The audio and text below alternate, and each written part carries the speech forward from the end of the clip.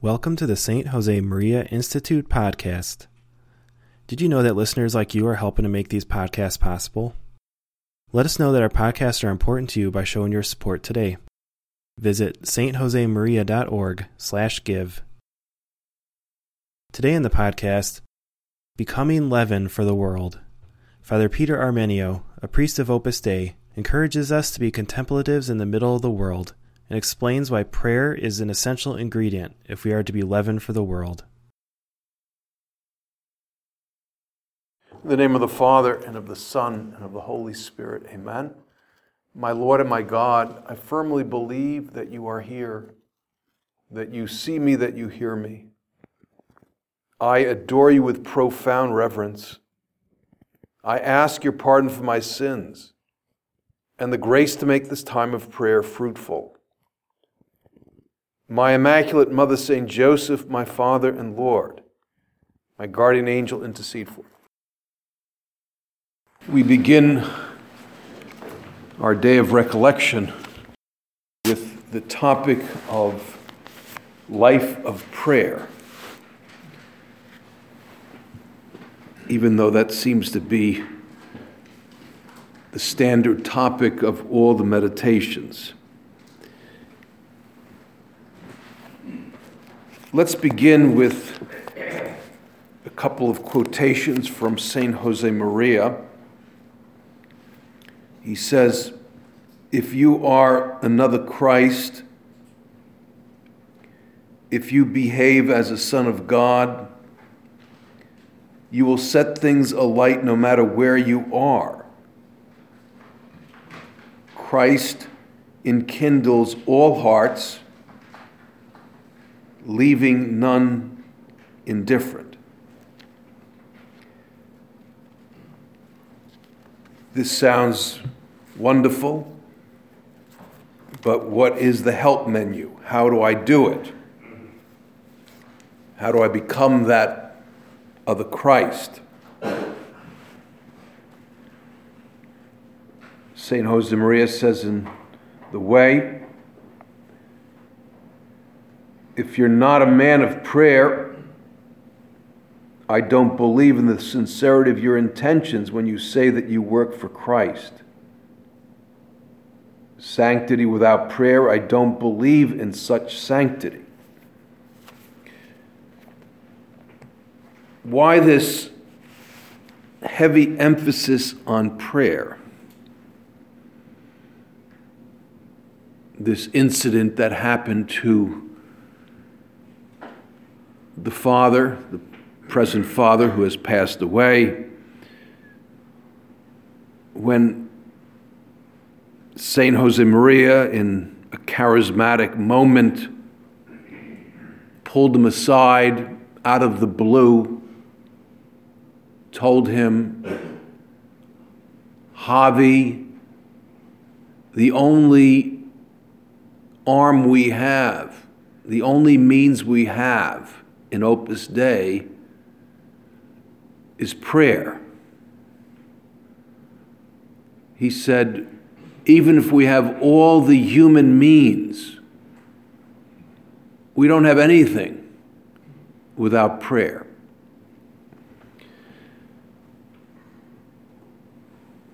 In the history of the Church,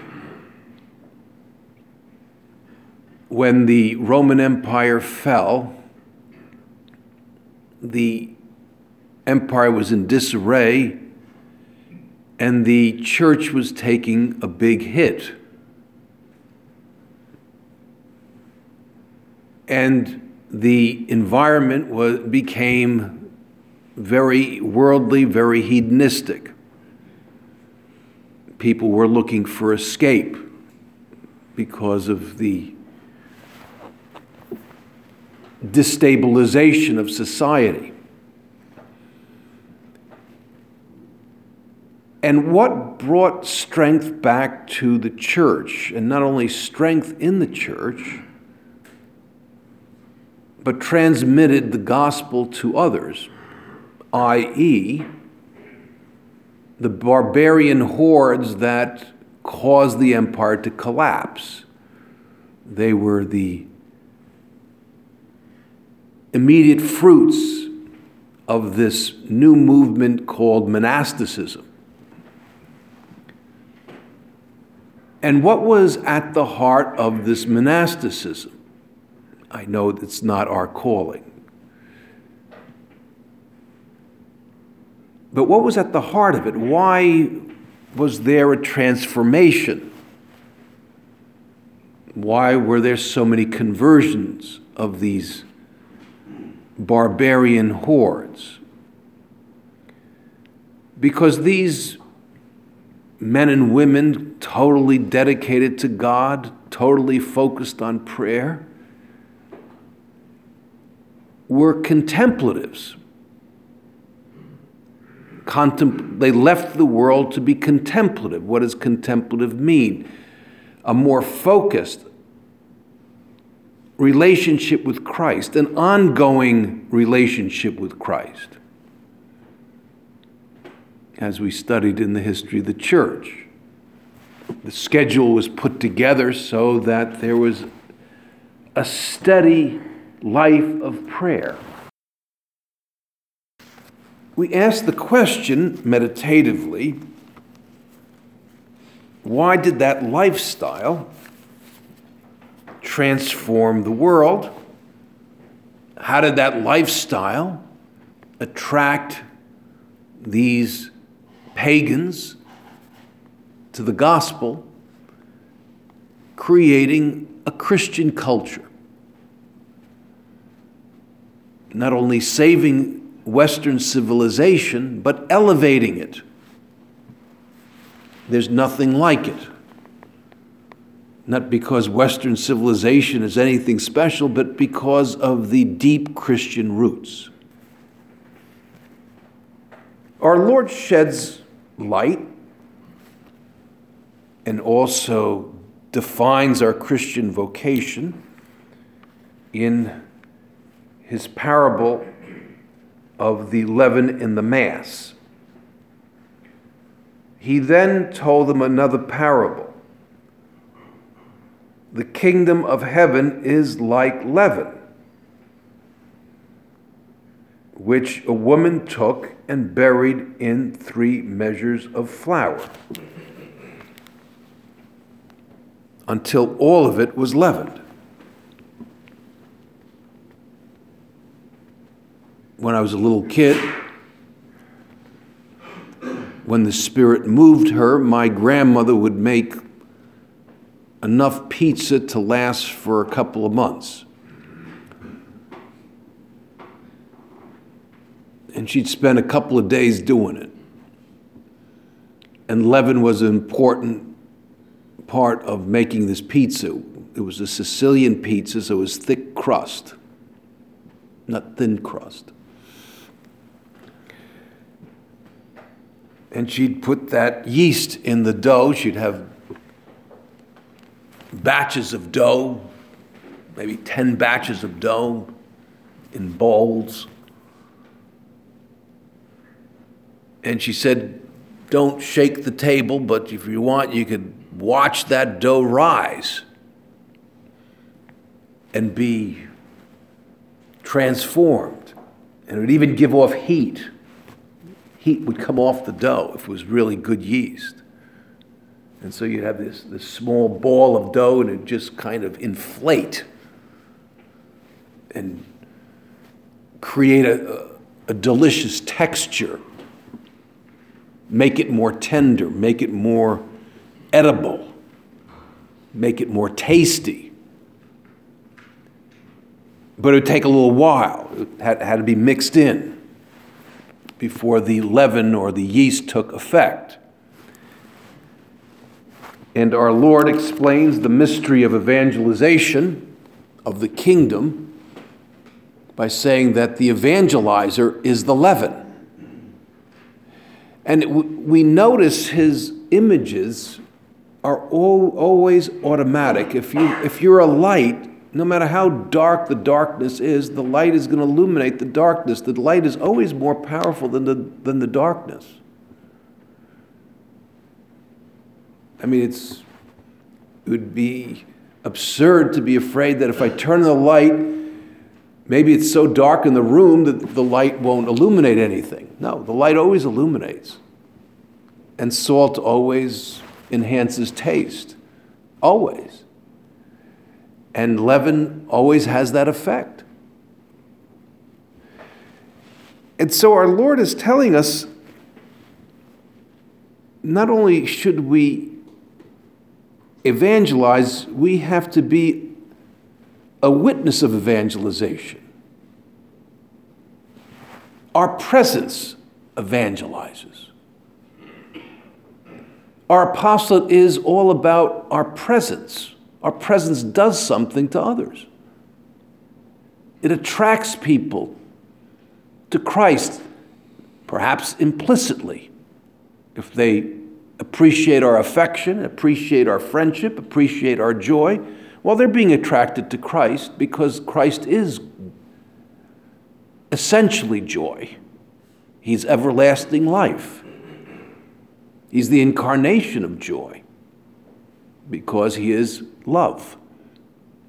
And love is one of the fruits. Thomas Aquinas says that the chief fruit of charity is joy. And contemplation makes us that leaven. It's that simple and that challenging. Because what does prayer do? Prayer connects us with the heart of Christ, inserts us into the heart of Christ. It's flipping a switch so we're connected with the power source and participate in his light like this lamp right here.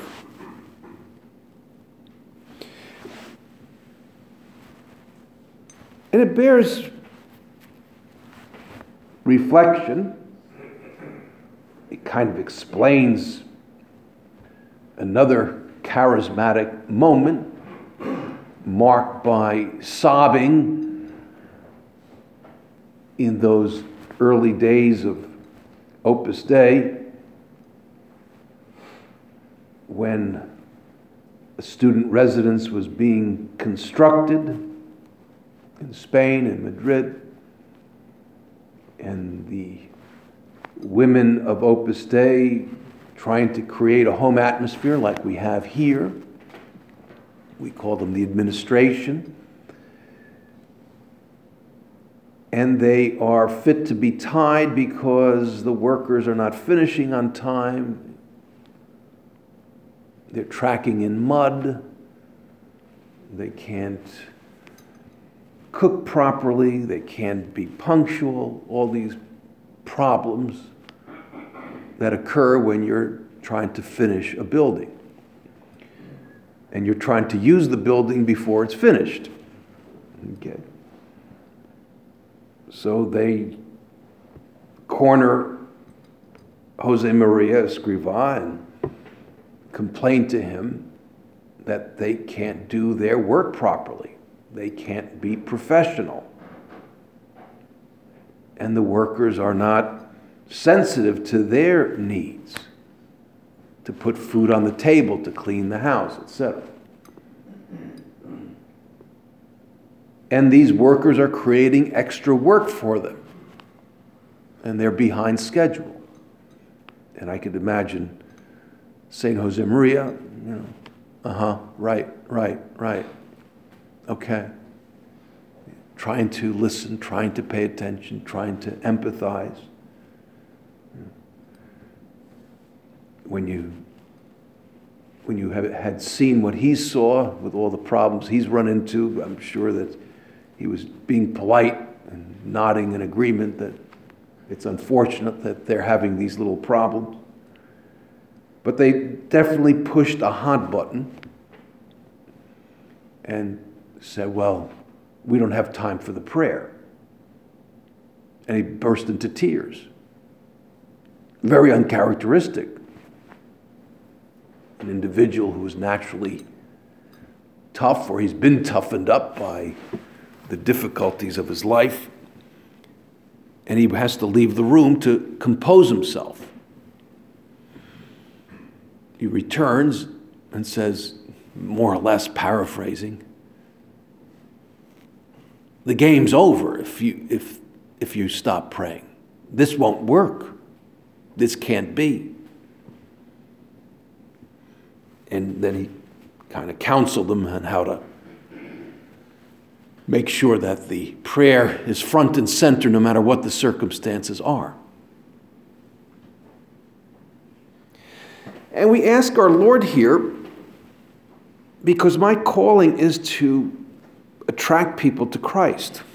My calling is to be a leaven in my family, at the festivities I attend, if I'm healthy enough to play sports,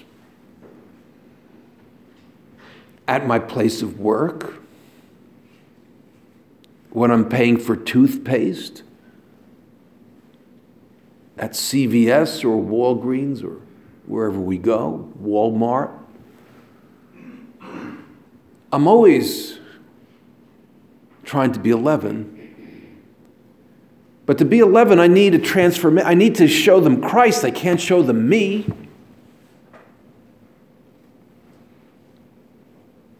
And our Lord says you can't cut it without prayer. It's one of the first instructions the apostles received. Yeah, you're going to bear fruit. Don't worry about the paganism and the violence and the hedonism and the cynicism and the paganism and the atheism and the agnosticism. I want you to worry about one thing. I want you to be worried about being united to me. And he's implying having talent and gifts is dangerous. Why is it dangerous? These are gifts from God. Because we may be deceived into thinking that our talents, our charm, can do something. He says it can't do anything. It amounts to nothing in the work of evangelization unless that charm, that gift, that talent is inspired by a life of Christ. It's all about union with Him. And so I need to convert to a certain truth that my prayer life is about my family. It's about my friends. It's about my colleagues. Well, if I miss an act of piety, it's my problem. No, it's not your problem. It's your family's problem and your colleagues' problem. And the people at the party's problem. And the people on the sports field's problem. You're depriving them, I'm depriving them of the light of Christ. Because it's Christ who transforms, not me. And when I pray, I open up a duct and let His love flow through. It's not too far off the mark. St. Paul says that the love of God is poured into your hearts by the Holy Spirit. Now, we're not called to monasticism. We are called to be contemplatives in the middle of the world, and we want to be a little careful with that phrase. It's a fine phrase. But we hear it so much, and it could become diluted. Maybe what I need to say, I need to be like those early contemplatives, what they did outside the world, I need to do in the world. And obviously, we need grace of God. We can't think that this is easy. When you're in seclusion and you have this access to chapels and you have this regimented schedule, obviously it's, in a way, it's easier. I've got to do what those saints during the medieval age while I'm working on a computer, while I'm interacting with my family, while I'm walking through the streets, when I'm driving in a traffic jam. I've got to be that contemplative in the middle of the world. The world is a chapel for me. And I need to be a tabernacle in the world. An imperfect one, a flawed one, but a tabernacle. The Eucharist is a symbol, and not only a symbol, a reality of evangelization. Human work, which is bread, has been turned into a presence of Christ. We recite in the offertory. I remember, we're going to have a little Spanish lesson in here. Blessed Alvaro, talking about our plan of life, that game plan to reflect and participate in the life of Christ. We call it the plan of life. We know what it is, the series of acts of piety that are means to become Christ. St. Josemaria says that, he does not doubt the holiness of a son or daughter of his who has struggled to live that plan of life. Mass, mental prayer, communion, rosary.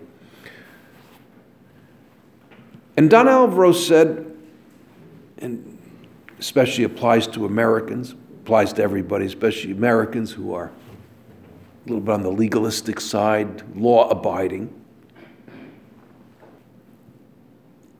He said that fulfillment of the plan of life, he says, we have to make sure it is fulfillment. Now, it helps we need the Spanish word here, so we're going to do a little Spanish here. The word fulfillment, at least the word he used, was cumplimiento, which means fulfillment in Spanish. Fulfill these acts of piety. Fulfill the plan of life. But he says, make sure it's cumplimiento and not cumplo y miento. All right? Cumplo means I fulfill. The letter Y means and miento means I lie. Okay, so you need a little Spanish here. So he says, make sure it's cumplimiento and not cumplo y miento. I do it, but I really don't. In other words, I get it done. I'm not seriously seeking Christ. I'm fulfilling some pious duty. And I'm not thinking about the apostolate. I'm thinking about getting it done. This is my homework. I'm not seeing my prayer life as a service to others. That's what it is. That's why I want to do it. I don't have to do it, but I want to do it. Because sinful old me, defect-riddled me, weak me, can become Christ. Not because of me, but because I'm letting him come into my life. I'm inserting myself into his heart through prayer. Prayer very much in the first place.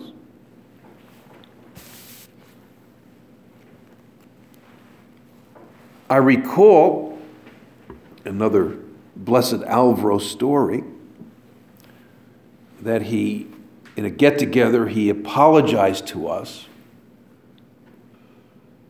And he said, my sons, I apologize if I come across too serious when you see me come into the room, or when you see me, when you run into me. He said, I apologize for looking serious. Well, no one accused him of looking serious, but he apologized anyway. He says, I am paying attention to you, he said. I do like seeing you. But I'm trying to live more presence of God, so maybe that's why I may look serious. And when I see you, I pray for you. I pray to the guardian angel, your guardian angel.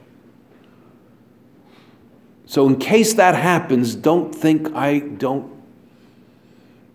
notice you. I'm trying to pray more.